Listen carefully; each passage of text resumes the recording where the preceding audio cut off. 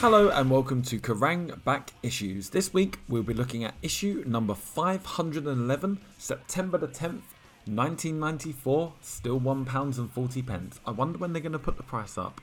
It's not very interesting, is it? But I'm just wondering when that's going to happen. So this week I have been considering going to see Kiss at Download next year in 2022. I have looked at the lineup for the weekend and I'll be honest, I'm not that bothered about the rest of the bands on the weekend. There are some great bands playing, but for me, going to see Kiss, they've been doing their 3 or 4 year farewell tour now. I think, did they play Download the other year as a part of their farewell tour? Oh no, they played the O2. Either way, they've been trying to do this farewell tour forever. And I feel like if I don't go and see them now, this might be it, and they might actually hang it up. A friend of mine was supposed to see them in Denver. A friend of mine was supposed to see him in Chicago this weekend. He flew there from Denver and they cancelled because Gene Simmons had caught coronavirus from Paul Stanley, I think. Oh dear.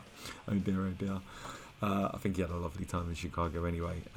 So yeah, Kiss at Download. I'm probably going to wait for the day tickets to become available and then I might consider it. Also, in other Kiss news, it's not really Kiss news, but I remembered I was in...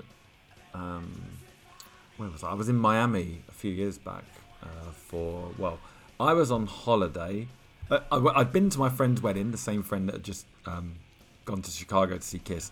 I'd been to my friend's wedding, and because I hadn't had a summer holiday, I had to go to his wedding in Baltimore. I decided, me and my partner then, we decided to go to Miami because, we wanted a bit of sun for a week. So my friend came with us on his honeymoon. So we didn't... jump in on his honeymoon. He jumped in on my holiday with his honeymoon, but it was fine. We had a great time. We had a really nice time. While I was in Miami, there were tons of people walking around in Kiss shirts, and I was thinking to myself, what is going on here? So I looked it up, and there's a Kiss cruise. So once a year, I think, they do a cruise that leaves from Miami and sails around the Caribbean for 5 days, and you can go and see Kiss on this cruise and get to meet them. I looked up tickets, and they're about £1,000 each for a crappy cabin for 5 days. Don't know if that includes food and drinks, but either way, you'd have to fly to Miami, which probably isn't cheap. Actually, probably is quite cheap at the moment with the pandemic, but still, I don't know. The other thing, actually, it wasn't really the money that put me off. What put me off was being stuck on a boat in the Caribbean with a ton of Americans that potentially may all have coronavirus watching Kiss, and then that boat could just be a travelling coronavirus hub. And yeah, no thanks, not quite yet. Maybe in a year or two I'd consider it, but no, definitely not quite yet. If you would like to get in contact with us here at Kerrang Back Issues, we can be contacted through Instagram on Kerrang Back Issues, on Twitter at KerrangPod, and through email at kerrangbackissues@gmail.com. I put up a great advert on Instagram this week. I think it was for Smash or for Come Out and Play? Either way, it was an Offspring advert. And in a really weird, advertising, I'm just going to find it actually, a really weird, advertising piece. They used Beavis and Butthead as a quote, which I just found really, really odd as a sales pitch for selling a record. Oh, here we are. So yeah, it was for the Come Out and Play single. And on the advert, it says, "These guys are really cool, Beavis and Butthead." So strange. Such a weird way to flog a record. Anyway, this week's issue of Kerrang. The cover stars this week are The Almighty, I Hate Violence, Rape is Evil, I Could Kill Somebody, Ricky Warwick's Mouth Almighty, plus Nirvana, Kristen Dave on the new LP, Alice in Chains, Lane's new band revealed, plus Pantera, Biohazard, Body Count, Led Zeppelin, Queensryche and Paradise Lost, plus full Reading Festival review and a free Metallica US tour wall chart, and Kurt Cobain part 1 of this giant door poster. I'm pretty sure that Metallica wall chart ended up on my wall because I don't think I put that Kurt Cobain poster up. Anyway, let's begin with the cover quiz for this week. Cover star Ricky Warwick of The Almighty blasts back with a wrench next week. So here's 5 tenuous Tool teasers. Question 1. Whose 1984 LP bore the sign of the hammer? 2. Name 9 Inch Nails' latest album. 3. Which band cranked up the drill song for their 1991 LP? 4. What was the title of Tool's last album? And 5. which rock legend recorded the classic track She's Got the Jack? As always, answers to those questions will be at the end of this podcast. And starting this week with Mayhem, the hottest news in metal first, and Nirvana, Chris and Dave break the silence. Nirvana stars Chris Novoselic and Dave Grohl have spoken out for the first time about the band's forthcoming live LP, following an announcement that the proposed double live album has been trimmed down to a single LP. The two remaining members of the Seattle superstar outfit took the unprecedented step of issuing a statement to newspapers and magazines across the world. It's the first time they've contacted the press since the suicide of singer Kurt Cobain in April. The record, due out through Geffen in November, will now comprise just the band's MTV Unplugged set. Plans to release a second disc of assorted live material have been postponed indefinitely. Explaining this shock U-turn, bassist Novoselic said, "I first entered this project with an air of optimism and an overall good vibe, knowing that releasing the music would be the ultimate tribute to Kurt. I'm tired of all the perspectives and analysis of everything and want to remind everybody of the bottom line, the music. However, in the studio, things changed and the emotional aspect of it all threw us for a loop. The live record is going to happen, but not now." Add drummer Dave Grohl, "It's been a tough week, but everyone at Geffen who's been working with us has been understanding and respectful of the decision." Stop Press and Pride and Glory have been kicked off America's travelling Horde hippie festival for being too heavy. Blow, the new band put together by former Little Angels mainstays Bruce and Jimmy Dickinson, have lined up a series of low-key dates to precede their official debut gig at Manchester Boardwalk on September 19th.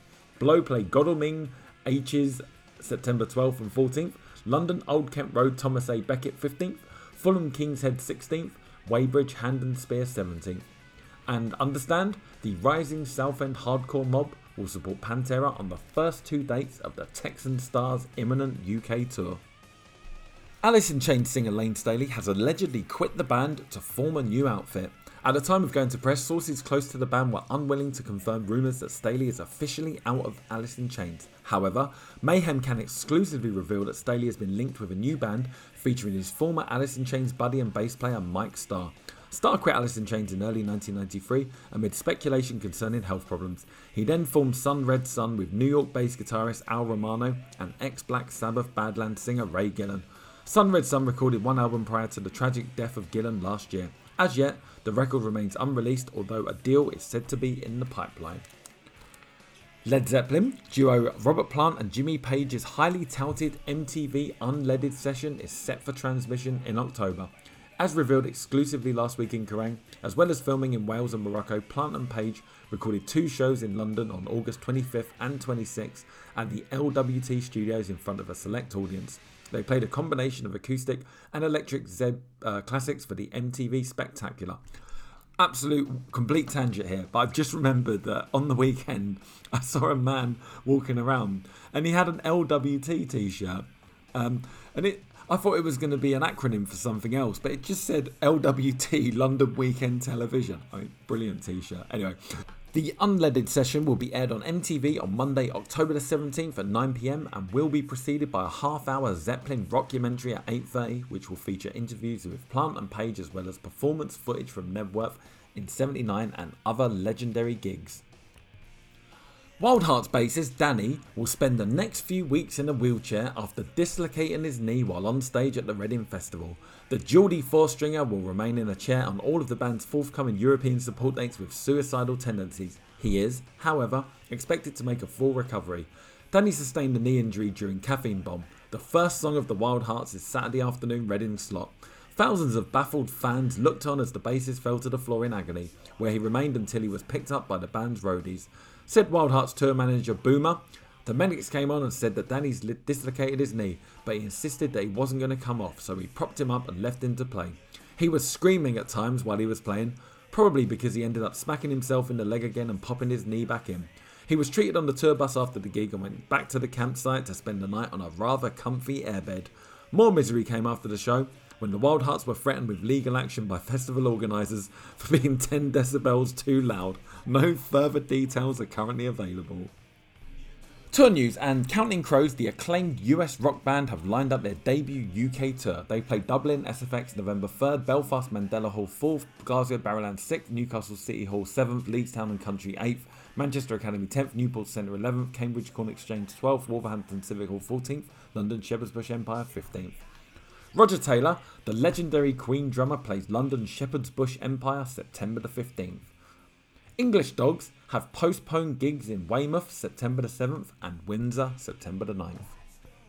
Record releases, and Bon Jovi return this week with a brand new single entitled Always. It is only the second new BJ song to be recorded during the past 2 years, the other being the track Good Guys Don't Always Wear White, which appeared on the Cowboy Way soundtrack and is lifted from the New Jersey Superstar's forthcoming greatest hits album, Crossroad, The Best of Bon Jovi. Out through Phonogram on September 12th, Always is available on a variety of formats. Sugar, the band put together by ex-Husker Du vocalist guitarist Bob Mould a couple of years ago, released their third album through creation this week. Ironically titled File Under Easy Listening Fuel, it has the following track listing, which I'm not going to read because you can get that if you need it. Fuel itself was awarded 4 Ks in last week's Kerrang and is a considerably more optimistic set than last year's bleak and blistering mini-album Beaster. Pantera follow up their imminent UK tour with a new single Planet Caravan out through East West on September 26th. The song, a cover of the Black Sabbath classic, is the third single to be lifted from the band's chart-topping latest LP Far Beyond Driven and will be available on 2 CDs and a limited edition 12-inch gatefold vinyl. Extra tracks on the various formats include The Badge, a cover of the Poison Idea tune, Cowboys from Hell, and Heresy. Frontline Assembly release a new single, Millennium, through Roadrunner on September 19th. Fudge Tunnel released their third album through Earache on September the 19th, entitled The Complicated Futility of Ignorance. In addition to this record, the band played Leeds Duchess October 10th, Leicester Princess Charlotte 11th, and London Islington Powerhouse 12th. As we mentioned at the start of this episode, Offspring's new single Come Out and Play Keep 'Em Separated is now released through Epitaph on September the 19th. Earache Records have released a CD sampler featuring 7 of their heaviest bands. Entitled Earplugged, the album is available at a special low price and features contributions from Carcass, Entombed, Napalm Death, Cathedral, amongst others. Natural Born Killers is the name of a new soundtrack album to a forthcoming Oliver Stone film of the same name, as well as contributions from Lard, Forkboy, and L7, who contribute Bricks Are Heavy, album favourite Shitlist. The LP also features 3 Nine Inch Nails tracks, 2 of them, Something I Can Never Have and A Warm Place, appeared on the band's debut album Pretty Hate Machine and this year's The Downward Spiral respectively. Burn, however, is a brand new track that was given an airing at Nine Inch Nails' recent Woodstock 2 performance. Natural Born Killers is released through Interscope East West on September the 12th. Stabbing Westward have put back the release of their new single Nothing to September the 19th. And Type O Negative have their band live album The Origin of the Feces re-released through Roadrunner on October 31st. Distributors refused to handle the album on its initial release in 1992 due to its offensive artwork, and consequently only a handful were sold on mail order. An extra track, a cover of Black Sabbath Paranoid, has been added to the new version, which will incorporate new artwork. Type O Negative play London Camden Underworld on September 27th.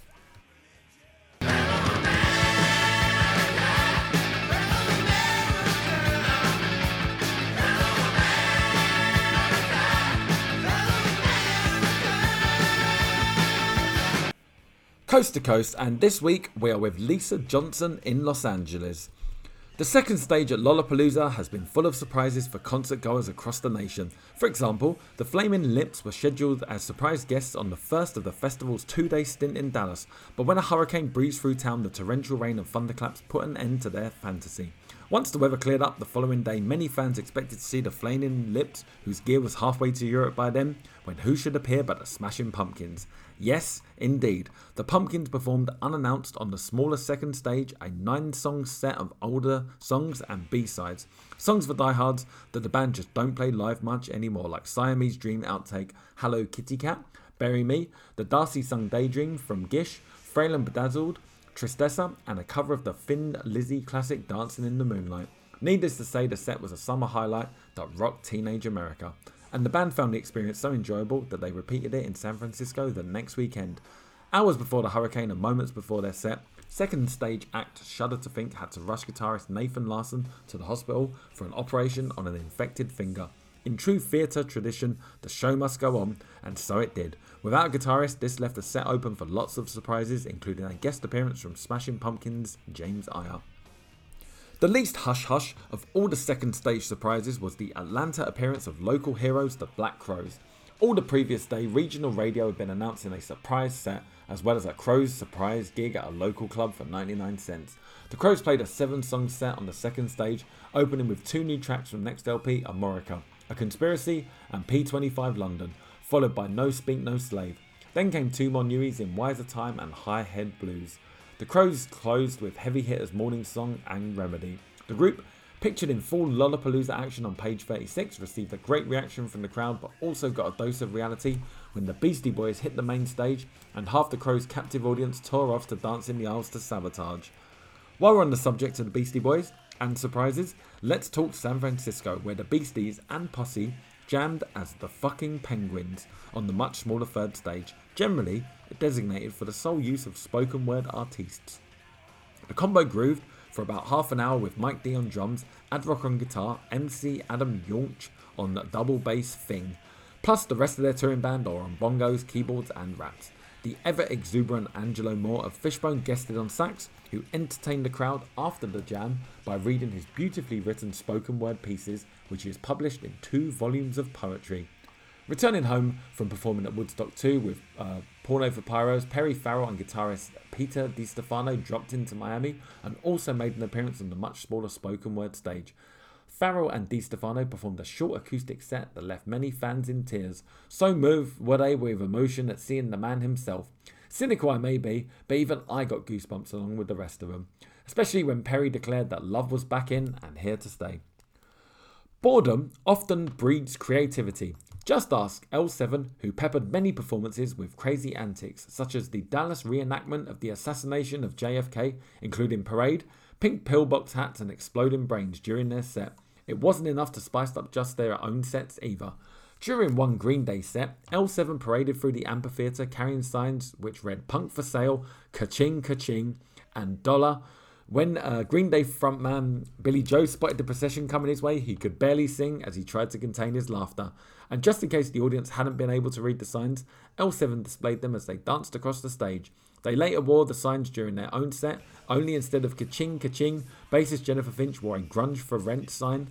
And when the Big Summer Rock extravaganza is over, L7 will be touring the States with fellow grunge rockers the Melvins and Wall. Yippee! Next week, we're with Don K in New York. I feel that it would be remiss of me not to mention this small advertisement. It's not really an advertisement. In the corner of Coast to Coast this week. I believe this has been written due to a legal action. An apology, John Sloman. Neil Jeffries would like it to be known that his comments contained within the sleeve notes of the CD release of the Lone Star album Lone Star, Firing on All Six, where it was claimed that the ex-Lone Star vocalist John Sloman had lost his nerve and declined to show up for a 1989 marquee gig, were wholly inaccurate and completely untrue. Neil Jeffries would also like to take this opportunity to apologise to all those people who purchased the above-mentioned CD and who may have been misled by these bogus comments. Beavis, you've never been to a concert in your life. Shut up! We now come to concerts, and the first concert reviewed this week is Biohazard, Clawfinger, Pitchshifter and Scrap Iron Scientists. This is live at the Brixton Academy, London, Thursday, September the 1st. Reviewed by Morat. This gets Electrocution out of 5, 5 out of 5. Unannounced openers, Scrap Iron Scientists sound like a poor man's Bad Brains, but then their sound is so dismal that they could be outstanding underneath it all and you couldn't tell. Likewise, Pitchshifter start off sounding terrible with no vocals and intermittent drums until they gradually build up close to their usual splendid barrage of rage. Frontman J.S. Clayton makes the most of this large stage, writhing and hollering like a day-release patient, while those familiar sinister images and Orwellian slogans flash on the screens at the sides. But to be honest, they need bolder images for bigger venues like this, or maybe bigger projectors. This is not a classic Shifter, or Pig Shafter as they are drunkenly referred to next to me set, but it's gratifying to see them getting decent supports at last and going down very well with someone else's audience. Clawfinger don't have enough notable material to make up a brilliant set, and there are massive nods in the direction of Faith No More, but that said, it's definitely time to eat humble pie. Having previously slagged this Swedish outfit into the ground, it has to be said that they have grown into a rather impressive band, with even Wonderful World sounding decent this evening.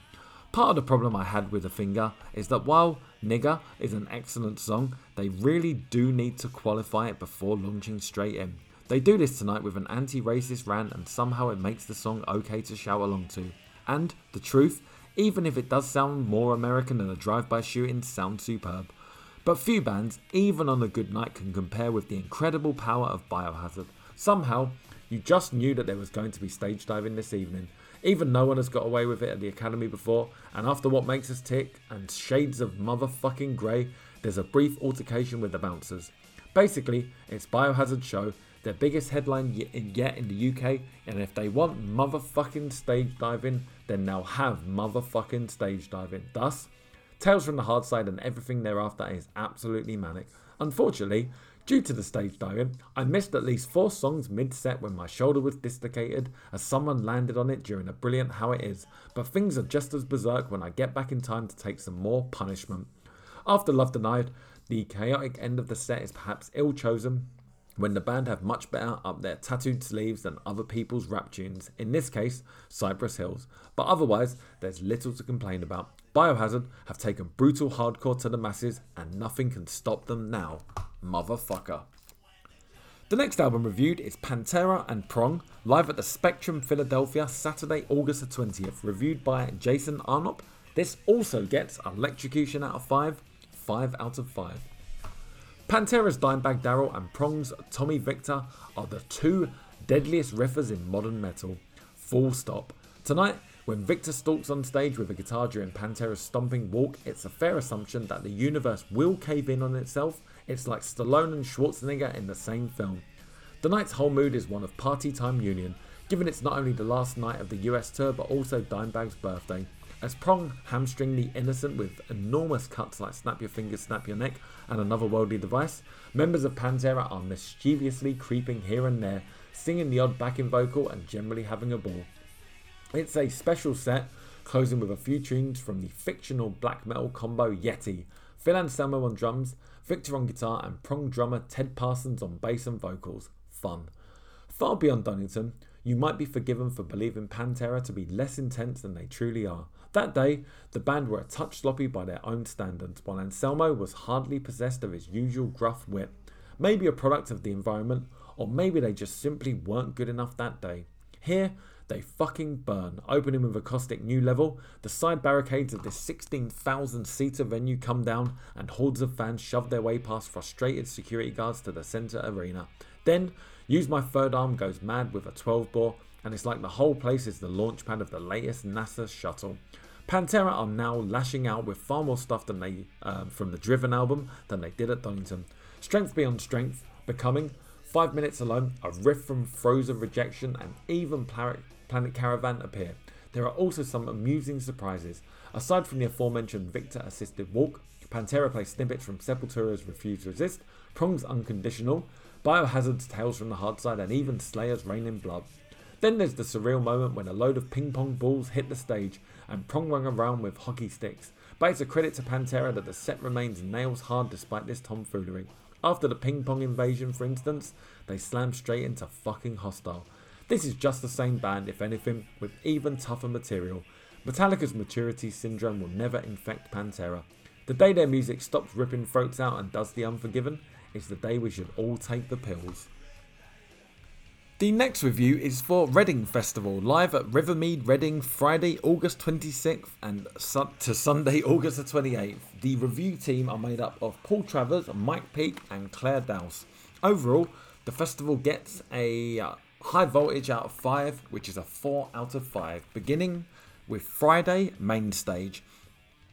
As energetic and exciting festival opening acts go, the Flaming Lips were, well, not one at all. They gain a few whoops from the obligatory mad heads down the front, but elsewhere the muted reaction they receive seems more than appropriate for their lazy foot-dragging music. On record, quirky numbers like She Don't Use Jelly have their moments, but live they fail to ignite the start of a noticeably metal-free day. But the eyes of the world are understandably focused on Hole, and their lead singer Courtney Love. The whole Kurt Cobain and then Kristen Pfaff thing made for compulsive tragedy, and there is an air of ghoulish curiosity about the assembled masses all pushing stagewards for a better view. Before Hole Come On, we played a so-so but never before heard demo featuring Courtney and her late husband Kurt, but that aside, Hole featuring new bassist Melissa Auf der Muir, just get on and play. Live Through This is a better album by far than the sloppy Pretty on the Inside, but the live showing is still pretty ropey. Courtney's voice really breaks on the high notes, but then precision isn't a trait that's demanded of Hole. Noise and passion both are, and as everyone knew, the show was a minor triumph by the mere fact of its existence. No one here expected any less than Courtney walking off with the honours. Second stage. It's a Satanic Doors type thing apparently. Canadians The Tea Party peddle a dark trip of sullen guitars and crooning vocals, and the singer even looks vaguely like Jim Morrison. It's easy to see where the comparisons have come from, but the Tea Party do add their own slant. The end result is fine for listening to on headphones in the middle of the night, but a little too gloomy and tedious for a festival Friday afternoon. Whether you enjoyed watching Deus or not would depend on the mood you were in when you saw them. If you were feeling expansive and open-minded, you could well think that their experimental edge and sense of inventiveness bordered on the brilliant, and if not, you could file them with Primus under Anal Explorers. Next! Sebadoh are awkward, to say the least. They peel off near-perfect slabs of melody and power like Careful and Freed Pig, while acting as if they don't want you to like it. Singer Lou Barlow particularly is not happy about playing to so many people, but he will insist on writing these brilliant songs. Their show is certainly not a chummy one, but at the same time the edge of tension serves to make their performance infinitely more memorable. Saturday, main stage. Best tackled, pissed with an ice cold beer and a couple of sizzling fajitas, Texan Tearaway, the Reverend Horton Heat mates for an incongruous spectacle on a Saturday afternoon, but its fast food blend of country metal and heavy rock and roll is nothing if not palatable, and the Reverend and his hep stray cats ensure that the party spirits are lifted, and lifting spirits is surely what the Reverend does best. Twickenham Terror's Senseless Things have been knocking out their potent brand of pop punk since they were practically still in nappies, but it still bites just as hard. Although didn't they play here in almost the same position last year as well? Bassist Morgan is even wearing exactly the same outfit. Whatever, the thing set the mosh pit alight and turned in a punchy set of some familiar material. Too much kissing, homophobic arsehole along with a gob full of strong and heavier numbers, the best being Something to Miss from their upcoming new LP, which can't come a moment too soon. Festival champions in the t-shirt stakes, fuck you and fuck your tent. Bradford Bother Boys Terrorvision and their cartoon capery are far from a dead cert so high up on a distinctly unmetal bill. Northern charm and bad rhyming couplets, however, ensure an almost hysterical reaction, and within minutes there's a crowd the size of Cornwall. American TV, Alice What's the Matter, Stop the Bus and Middleman, belted out in rapid succession, are a perfect pop-tastic sucker punch to a sorely lacking Saturday afternoon.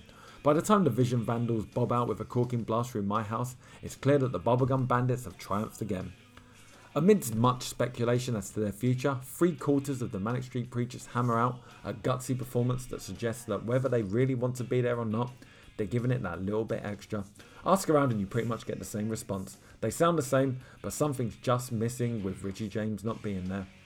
That doesn't say much for his musical contribution, but then no one has ever pretended he's a great guitarist anyway. Of the newer material, the latest singles motor in the same vein as Motown Junk. A new album, The Holy Bible, proves that the Manics still have a lot to offer beyond mere hype. Many people wouldn't mourn it if it happened, but the fact is, if the Manics do split, then Britain would have lost one of its most exciting rock bands. Second stage. Rock, rap, metal, funk. Mixing it up is hardly new anymore, but Shoot's Groove do it so well it's very hard to hold it against them. With fluid guitar work and a tight as fuck rhythm section, they're musically on solid ground. But where they really impress is with the twin vocalists rapping. Shoot's Groove are the real thing and look set to become a moderately big noise. Superchunk, on the other hand, offer nerd rock armed with a sledgehammer. It's all buzzsaw guitars and huge great hooks, served up by a bunch of nondescript looking individuals. Epitaph style poppy punk rock is clearly poised to be the next big thing in '94, but Superchunk have already been doing this stuff for years. God, I'm pissed. What time is it? What day is it? Do Compulsion normally look like gum? Is that a blob of sick on my shoe? In a blur of purple lights, the Irish Quartet sound for all the world like a trillion other punk pop protagonists. Until they kickstart that mesmerising opening riff to Mall Monarchy, it's a killer. Preposterously named frontman Joseph Mary's bare feet on drawing pins dance adds greatly to the intensity of a finely honed set. Just a ticket for those of us wanting to end the night on a rock and rollicking high or something like that. Sunday, main stage. It's an unenviable position being up there at midday in front of a handful of hungover crusties. New Yorkers Cop Shoot Cop turn in a brave half hour of tuneful discord in biting winds which buffet their sound everywhere except out into the crowd. Despite a crushing version of $10 bill, they fail to raise more than a muted reaction from the stock still mosh pit. To their obvious frustration, they and their stylishly bitter new album release deserve a lot more, but they'll never get it at Reading. And you couldn't imagine a more unlikely festival band than Stabbing Westward. Live, their sophisticated take on electro metal is temperamental at best. The haunted strains of Lies are rewarded with applause and torrential rain. The guitar sound disappears completely for several seconds, but unperturbed, Chris Hall introduces the excellent violent mood swings with a flourish. Sadly, that song and the rest of the set could more accurately be dubbed a violent volume swings. Jesus Lizard records are largely unlistenable, and frontman David Yao cannot technically sing, but the noise they make is warped and dirty rock and blues that is compulsive in a live situation. New material from just released album Down is more of the raucous same, but it works. Unlike last year, Yao steals the show by leaping across the security's heads and rolling around in his own rabid audience. Later, he even displays his fan-bitten ass as a trophy. As Harry Enfield would say, that bloke's a nutter. Maybe it was the weather. Maybe it was yet another disgraceful sound mix. But Helmet seemed as uplifting and welcome as a crusty with designs on pissing in your sleeping bag. There's little doubt that they've ripped one of the best pages out of the Hardcore Manifesto, but as they peel off the highlights of Betty and Meantime Biscuits for Smart Unsung, wandering minds drift to more pressing matters like food and warmth. Page Hamilton, literally the most unrecognisable man in metal, does his best to out-angst David Yao, who'd been on just before him. And while Helmet clearly do the business for the thousands down the front, the wandering masses look bored to tears. Unlike the surprisingly frenzied reaction when the Wild Hearts take to the stage, Caffeine Bomb roars in like an express train, and Ginger and Co are clearly about to grab Redding by the scruff of the neck when disaster strikes. Bassist Danny collapses during the first song. Surrounded by roadies and first aiders, he gamely carries on playing before it's announced that he's dislocated his knee. He plays the rest of the set perched on a flight case in obvious agony and earns himself a well-deserved ovation as he's carried off at the end. This almost eclipses the band's set, which goes past at breakneck speed with all the expected 2-minute punk metal bursts. All the more reason why new guitarist Devon Townsend's cod metal axe poses and unnecessary keyboard player Willie Dowling's poodle hair look so out of place. But they're a hit with the crowd. Stage front is just a massive blur of bobbing heads and flying hair. Top of the Pops quite clearly beckons again. Smoothest performance of the day comes from the Afghan Wigs, whose smooth talking frontman Greg Dully boasts the sharpest haircut of the weekend. Dully's gravel-throated vocals float over immaculately crafted numbers about what a bad idea it would be to roger him because his head's a mess, or something. His band are seamless and faceless, but Dully's such a compelling performer and so deceptively angry that he's got everyone in his hand the whole way. Watch them rise. Censor, incredibly, nearly blow it by starting with their worst ever song, the chorus-free Switch.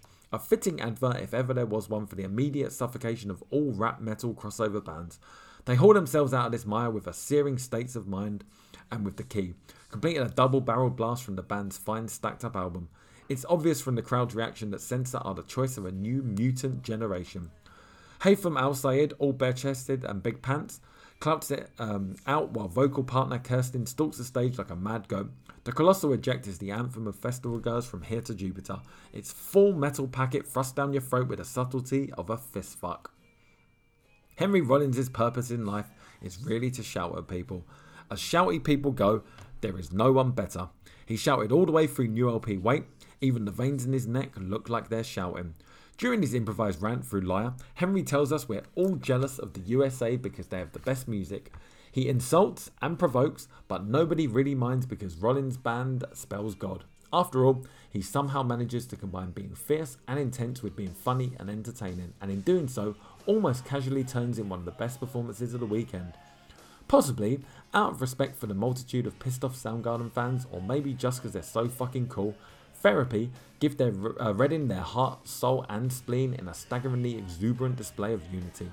Heavy metal and quality footwear, bass boy boot king Michael McKeegan's perpetual smile is only dwarfed by frontman Andy Cairns' Wensleydale grin.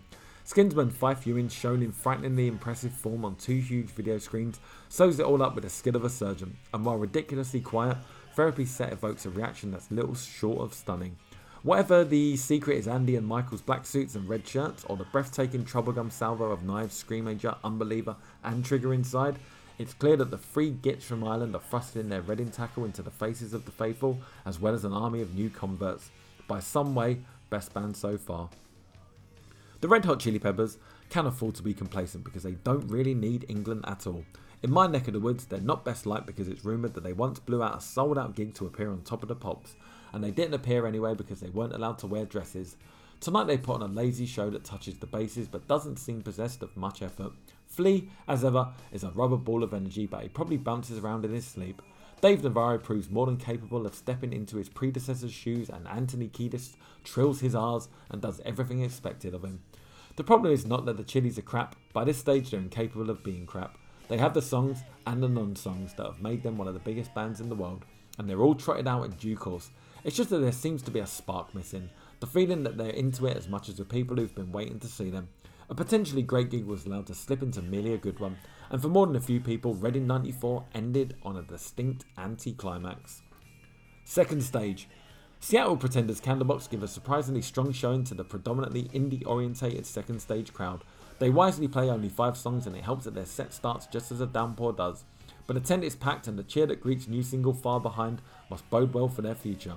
They don't half need a second guitarist to flesh out those solos a bit though. San Diegan's Dig, on the other hand, have no such problems. There are 3 guitarists up there wrenching out the band's perfectly crafted West Coast rock, and as they glide into the heart-stopping Believe and the ironic Fuck You, the packed tent roars its approval. Yes, we're awash with the US college rock right now, but Dig do it better than most. This time next year, they'll be on that main stage, no doubt.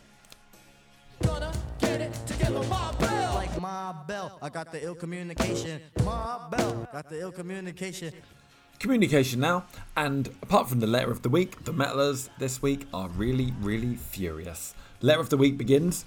Just got back from the tribute to Phil Lynott at Wolverhampton Civic Hall. Despite a few problems with the video screens not working and 2 guests not turning up, Gorham and Sykes, shame on you, it was one of the best gigs I've been to, and I've been to hundreds. Show off. Cover act Lizzie were truly brilliant, and seeing Bell, Downey, Wharton and Robbo on stage together was sheer heaven. Only one thing was missing, the late great Phil. How about making it an annual event, or failing that, booking the Civic Hall for August 20th, 1999, Phil's 50th birthday. Bill Collins, Wednesfield. The event, as reported in Kerrang last issue, seems to have been a roaring success, so who knows what further plans are afoot, and this Kerrang prize should keep you happy till 1999. Editor. Is Morat thick? I'm referring to Kerrang 508 in his live review of Mucky Pup, Madball, Headlock and MOD. He says, and I quote, "The set is solid but unoriginal, cloning Agnostic Front too often. Doesn't he realise it is fucking Agnostic Front, apart from the bassist and the singer, and he is Roger Murray's brother? For fuck's sake, Morat, wake up." Satanic Gothreaders, Brown Y Fronts from Bridgend. I'd like to comment on a number of ageist remarks that have appeared in recent issues.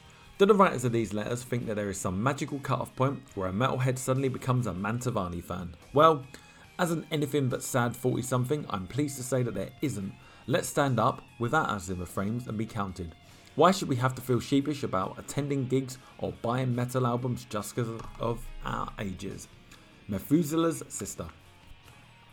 This letter is titled An Ode to Metallica. I used to be a Metallica fan. I was crazy about this 4-piece band. They made albums 1, 2, 3 and 4. I would get my head down and hit the floor. Then one day they made album number 5. It was sad to see they'd become commercialised. Now they no longer seek and destroy or hit the lights. All they do is rip the fans off and see the sights. British fans don't matter anymore. When was the last time they did a tour? All they do now is play arenas and prop up bars. Don't forget where you came from, James Kirk, Jason and Lars. The Sandman from Oldham. Your coverage of Woodstock issue 509 was terrible. You didn't even print a picture of Aerosmith and you wrote that they'd had their day. If I was a guy writing this, you're probably in your 20s and ugly to boot. Jealous of Steven Tyler's looks, sex appeal and energy which you don't possess at your age. Aerosmith are all 5 extremely talented and good looking. In fact, one of the greatest ever rock bands. I saw them at Donington. They were magic. You also never mentioned Santana, nor Crosby, Stills and Nash either, who also played both Woodstock 1 and 2. But they're probably past it, aren't they? I pity your lack of musical taste. The tattooed 46-year-old witch of Birmingham, who certainly hasn't finished having her day. Gagging for a shagging. Please, please, please, could you print a picture of sex god Lee Marklew of TerraVision? I was too penniless to catch him at Donington this year, so I'd feel somewhat compensated to see his gorgeous face. Angie, Stanford Le Hope.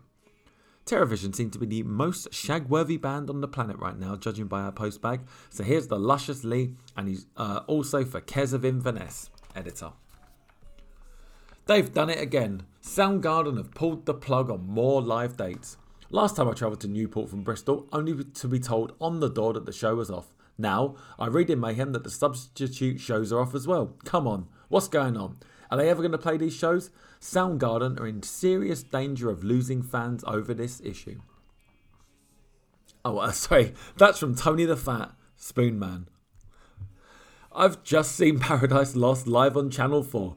They were so fucking brilliant. And that close-up of Nick and Aaron with no tops on was so cool. It was worth it for me and anybody else out there who stayed up half the night into the morning watching Paradise Lost perform. Let's just hope now that Paradise Lost will be on the main stage at Donington next year. Paulette Ives, Gravesend. Oh, how right Paul Reeves was when he pointed out the similarities between Rain and Slayer in his review in issue 508.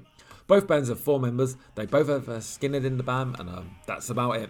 To put it bluntly, Rain sound fuck all like Slayer, and if it wasn't for your pathetic comments about what they look like, I'd have bet you'd reviewed them from the pizza shop next door to the marquee. A. Campbell, Seaton.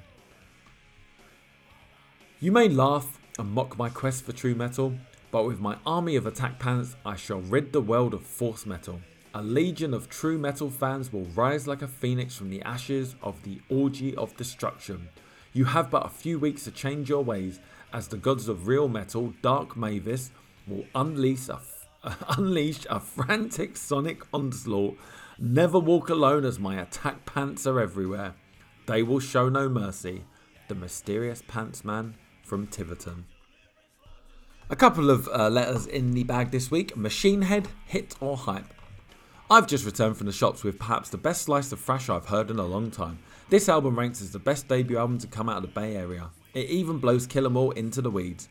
The CD in question is of course Burn My Eyes by Machine Head. It even pisses all over more recent competition, as Don Katie quite rightly said. Let's hope they go on to bigger and better things and go on to be accepted by the masses. When they tour here soon, I hope, then Britain will surely be a nation on fire. Hector from Peebles. Over recent weeks, Machine Head have been receiving absolutely amazing press from your mag. Yes, Machine Head have created a pretty good debut album. Yes, Machine Head deserve recognition. But I haven't noticed other bands such as Life of Agony receiving such wonderful acclaim for their debut album, even though they are on the same record label. Are Machine Head filling a gap while Sepultura do another album? Or is it a case of not what you know, but who you know in the music press? I'm very puzzled. It is time Kerrang gave good overall press to all new bands and not just a chosen few. SW Huddersfield. Short and Curly's. Metallica. For fuck's sake, get on with that 6th album. If it weren't for the forthcoming releases from Slayer, Obituary and Godflesh, I could be sending this letter from my padded cell in Broadmoor. Michael Bridge, Erdington. Kerrang 509. Where the hell is Woodstock? The Missing D. Hal Zoen. Ill communication. The 8-page poster pull-out this week is 8 pages of pin-up action. There is an Alice in Chains poster, Wild Hearts at Reading, Bon Jovi September 94, Black Crowes live at Lollapalooza, and Machine Head Metal Gods of 94 Burn Your Eyes. Pretty sure that Machine Head poster ended up on my wall, but like we said last week, these are just posters. It's not very exciting to talk about these in a podcast. So let's move on to singles.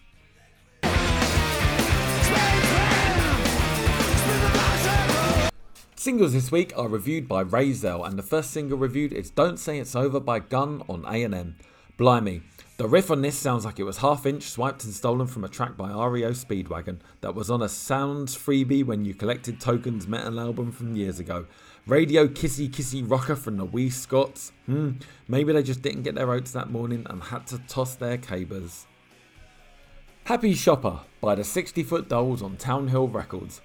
Quirkily tough. The jam-like effort from this Gwent mob with distinctly Ian Hunter-esque Cockney lout vocalising, spirited he says affectionately. The next single is Wrench by this week's cover stars The Almighty on Chrysalis. Bone crunching, mind numbing, ice squashing, vein popping, fist clenching. The almighty ones are back on the growl. You could fuck nice and slow to this critter. In fact, add groin grinding to that opening list of gratuitous metaphors. Offspring with their single Come Out and Play on Epitaph. This hard skatecore act are evidently doing great shakes stateside.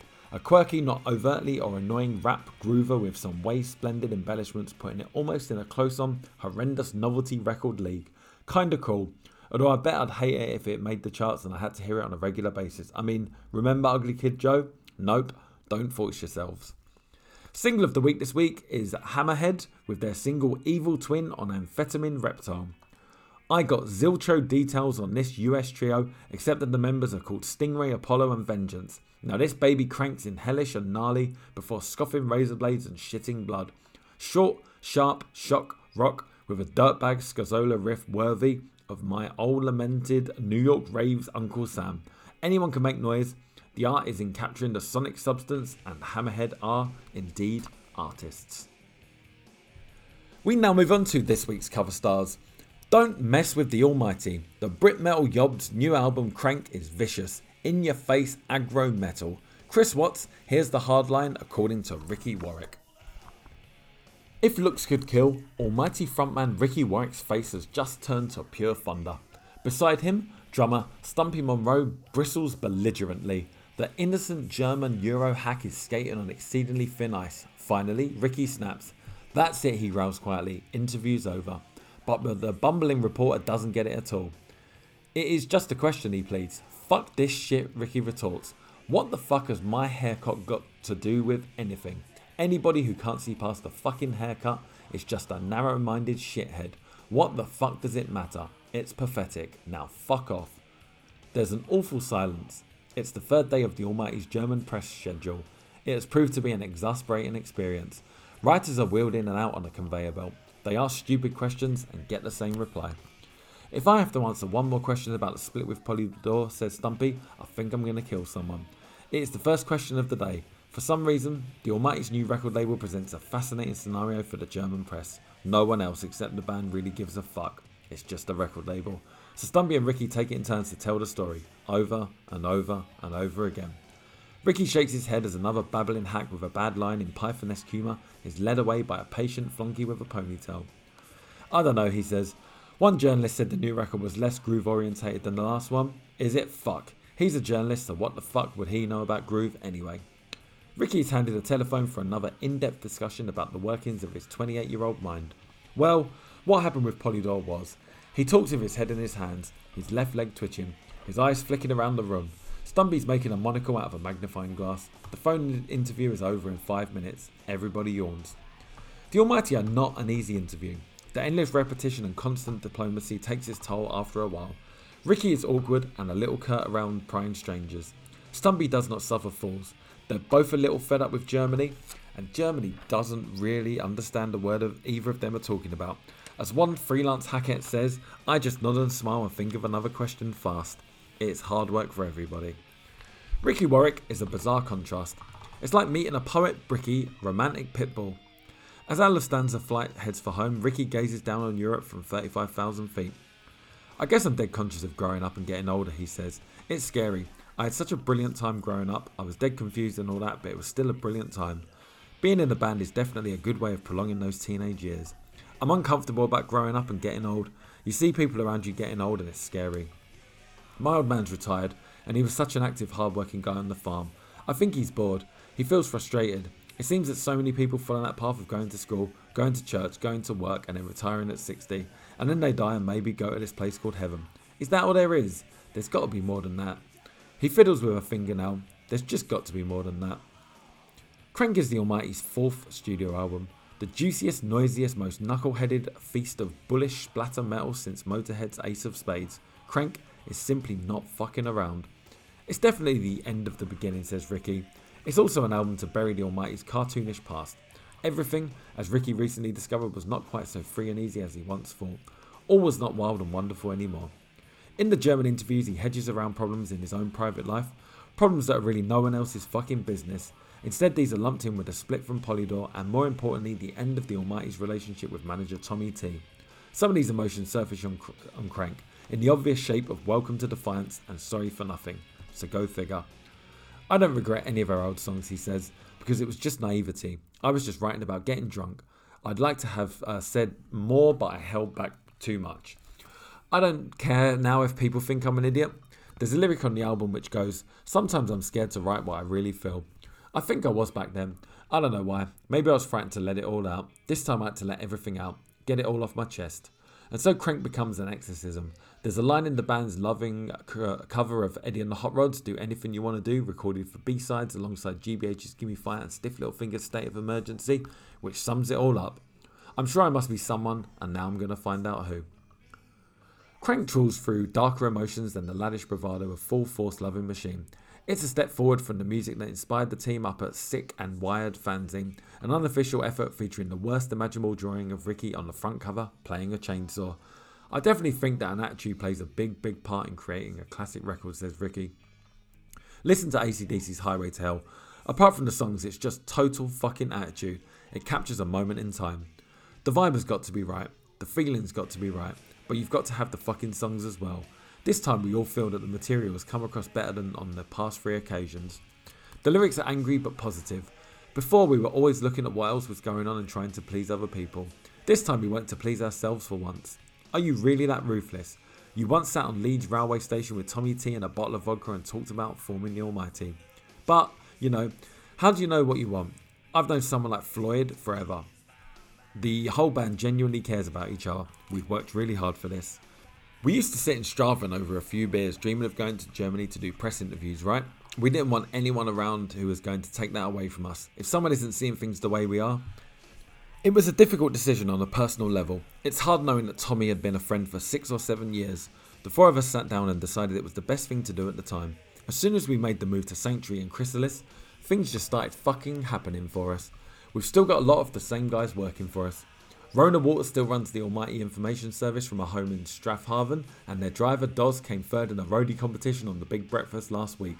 They've stood by us and will stand by them. And as far as the management is concerned, I consider Merck, the new Almighty manager, a very good friend.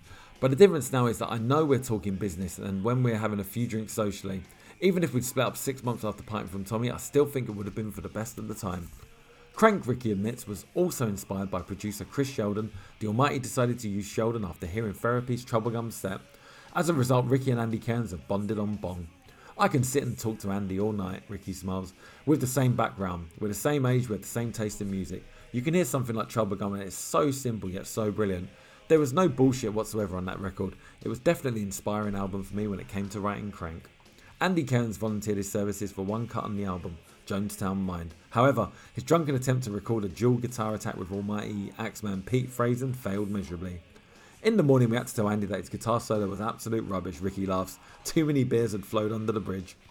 Chris Sheldon's wife was drafted into the studio sessions to record a monologue as an intro to United States of Apathy. Eileen can recite all 50 states of the USA in just 12 seconds. The song itself was inspired by the band's relatively futile American trek last year. Anything and everything inspires me to write, says Ricky. You meet so many people. They tell you their experiences, or you see something, hear something. I found a really good bookstore in San Francisco sending stuff like poetry fanzines. A lot of really interesting stuff like Henry Rollins in early Black Flag. Do you believe in the darker side of the brain? I believe everybody's capable of killing somebody, he says, but it comes down to tolerance. You've got to learn to tolerance and how to channel your aggression. I think that's the most important thing I ever learned from my old man. I hate violence. Violence is stupid and it sucks, but people will overstep the mark and then you've got to take action. Could you rape? No fucking way. I've far too much respect for women. Rape is the most evil thing that man can do. But if someone fucked with my family or someone I really cared for, then yes, I could probably kill. But I don't try to piss people off. I keep myself to myself and keep my feelings to myself unless I'm writing songs. The Almighty have grown up in the public. They've grown up from the crude Grebo fantasy of blood, fire and love into a band who will now include an information sheet on the impending criminal justice bill inside every copy of Crank. The bill is an infringement on every young person's freedom, Ricky says. This government is so out of touch. They're trying to shut down anything that's even slightly fun or naughty. The first time I took drugs was because it was naughty, not because I actually wanted to. The way we're heading is for a society without a personality. We've never gotten rid of Victorian values in this country. Are you world weary yet? Maybe, when you get to this age, you start to get cynical. You start to question everything. You can drive yourself insane wondering about all the shit out there. At 15 or 16, you just want to get on and enjoy yourself. When I was that age, I saw the Ramones and knew I just wanted to stand up there on stage and jump around. But you meet so many small-minded, ignorant, racist people who don't question anything. They exist in the UK, in Scotland, Ireland and the USA. They exist everywhere. The people who live in a bubble, if you don't do anything about anything, then you won't change anything. That's too easy. But surely at the end of the day, the Almighty is just a gang thing. Totally, it's 4 guys hanging out, it's the camaraderie. There's a song on the album called Way Beyond Belief. It's a song about opening your eyes and having a laugh. It's the crank version of Free and Easy. Fuck it, you know. Do what you gotta do and enjoy it. I've absolutely no problem with anybody working 9 to 5, but I just couldn't live like that. I always wanted to do something different. I suppose in a way those people who work 9 to 5 are the real heroes. They go out Friday night and get wrecked and then wake up on Monday morning and work their backsides off all week. The weekend is their release. This is it for me. It's 24 hours a day, 7 days a week, every week of the year. I've given everything up for it and I don't even know why. I guess I just don't know what else to do. It means the whole world to me. Crank is a state of mind. From the opening smash of Ultraviolet to the blissed out feedback of Schizophrenic, it is an album that demands to be plugged into 1,000,000 watts of power. Crank hurts. There's a car to meet Ricky at the airport and take him back to his flat in London's Crouch End. He's thinking of moving back to Belfast when he gets the time. In the morning he flies out to Tokyo with Pete Frazen for more questions about record labels and haircuts. It is terrifyingly banal. The Japanese record company are even mailing out copies of Jamie Reed's artwork for Crank, the first sleeve he's designed since the Sex Pistols' Nevermind the Bollocks album, complete with a nose ring hooked into the Space Baby's wee willy. Ricky Warwick and the Almighty endure it all through gritted teeth. Ultimately, they know that there is more to Crank than ever before. A band cannot help but change, Ricky says. We're older as people and we've seen more. I don't know about older and wiser, but we're definitely older. A lot of the lyrics are directed at myself because I don't have any fucking answers. I could be totally fucking wrong. All I know for sure is that I'm searching as hard as anybody else to make myself happy. Basically, we're heavy metal, aren't we? I was wondering, if we made a record that's so heavy it couldn't get off the turntable. We now come to records, and for the first record reviewed this week, Kerrang have gone for the headline of Black Fucking Metal. The album reviewed is Born Dead by Body Count, reviewed by Paul Elliott. This gets 4 Ks. Fuck Pantera, fuck Slayer, fuck Biohazard. This is the metal album of 1994. Body Count's in the motherfucking house. Caveat, if this was the album of 94, why did it only get 4 Ks and not 5? Born Dead is the second album from the most dangerous band in the world. The band the President of the United States tried to break. George Bush failed. Body Count are unstoppable. Born Dead is raw power. Technically, Body Count are limited, but attitude is everything. There's no flash here, simply anger, muscle, and total conviction. Body Count's intensity can be terrifying. Check out Drive By, 86 seconds of white knuckle mania. Ice-T leading the charge with a roar of "You killed my fucking brother." The terror climaxes with the inevitable gunshot. Body Count are white middle-class America's worst nightmare. 4 punks straight out of the riot-torn black ghetto of Los Angeles, South Central, with a record that's gonna simply blow away the Beavis and Butthead generation. Born Dead is one incendiary heavy metal album. Not every shot is a direct hit. Masters of Revenge is a dirge, while Body Count's cover of Hey Joe, the mellow blues lament popularised by Jimi Hendrix, is a little incongruous, not to mention ham-fisted. However, when Body Count hit the target, they're devastating. Body Motherfucking Count begins the album and gets right in your face. Police sirens howling over a chant and a pounding riff. Body Motherfucking Count. Born Dead itself is 6 minutes of boiling rage, while Street Lobotomy is surely the killer metal cut of 94. On the latter, I sneers over a super bad riff. I like to smoke crack. I like to shoot smack. I like to fucking drink. Street Lobotomy stinks of the desperation of the ghetto. I got some PCP, how about some LSD? I'm having lots of fun, might as well use a gun.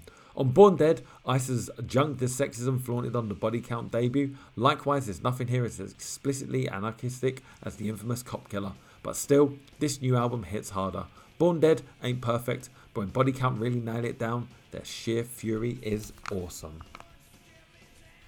The next review is an album entitled Clumsy by Sam I Am. This review is by Paul Brannigan and this gets 4 Ks.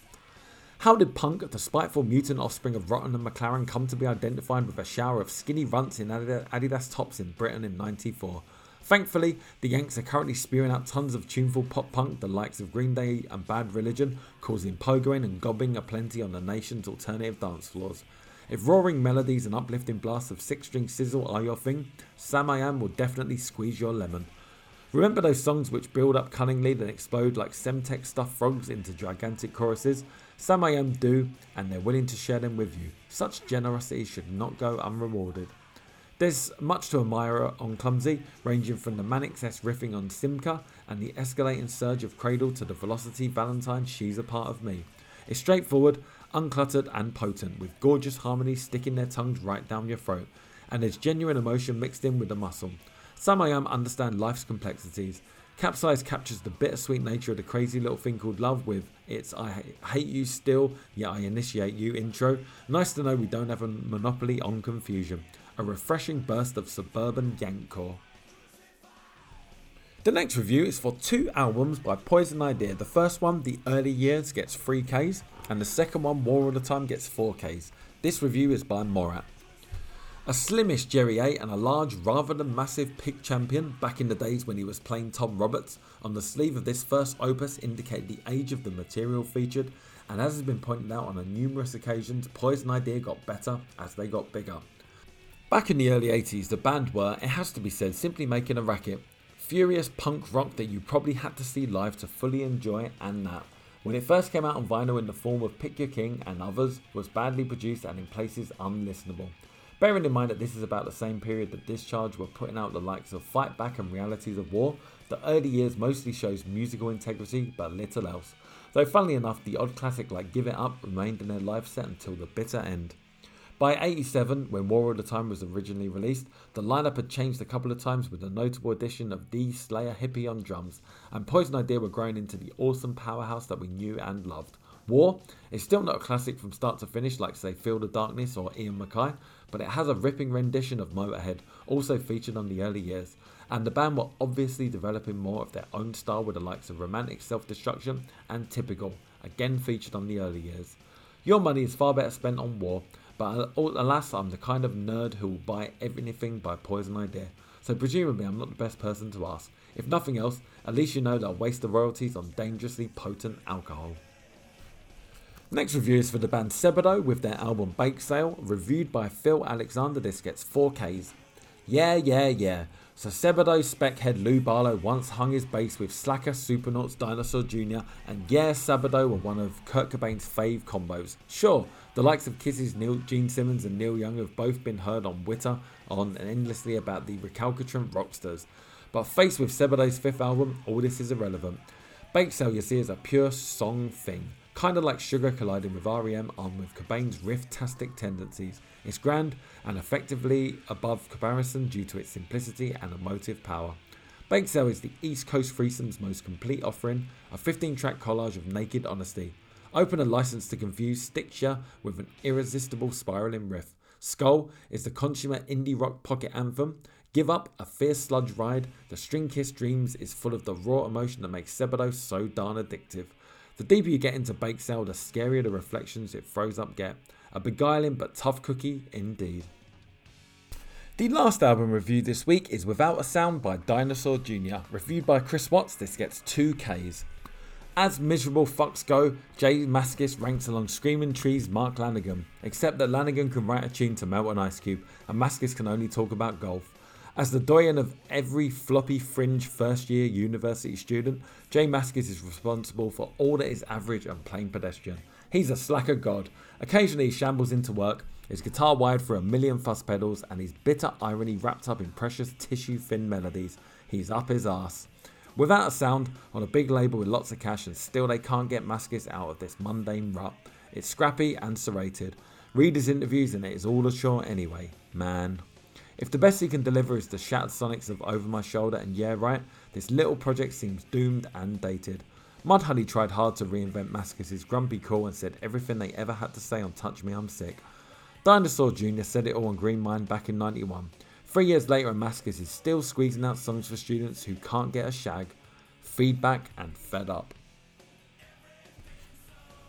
Charts now, and the number one single this week, Pretend Best Friend by Terrorvision. The number one album, Thirsty Work by Status Quo. And number 1 in the indie metal charts is Burn My Eyes by Machine Head.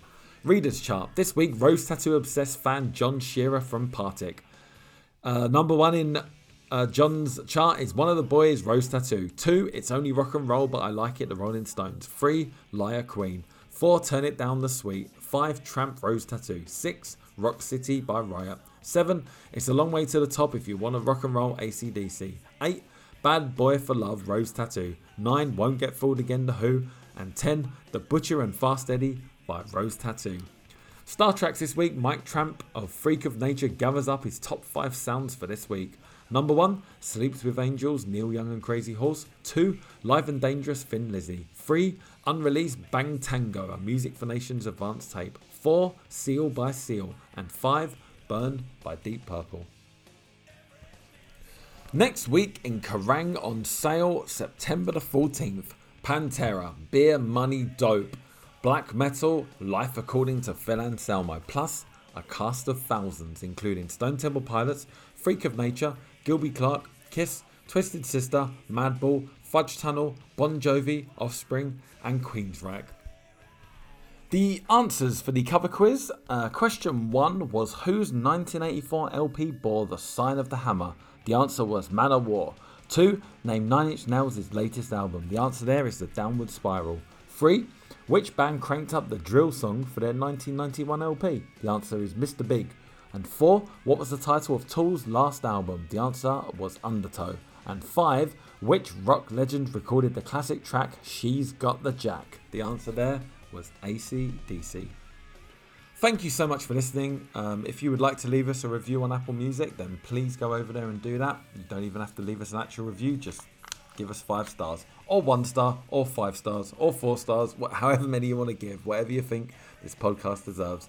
I hope you're all doing well out there, and we'll be back next week as usual. So talk to you all soon and have a great week. Alright, see you soon. Thanks for listening. Bye bye.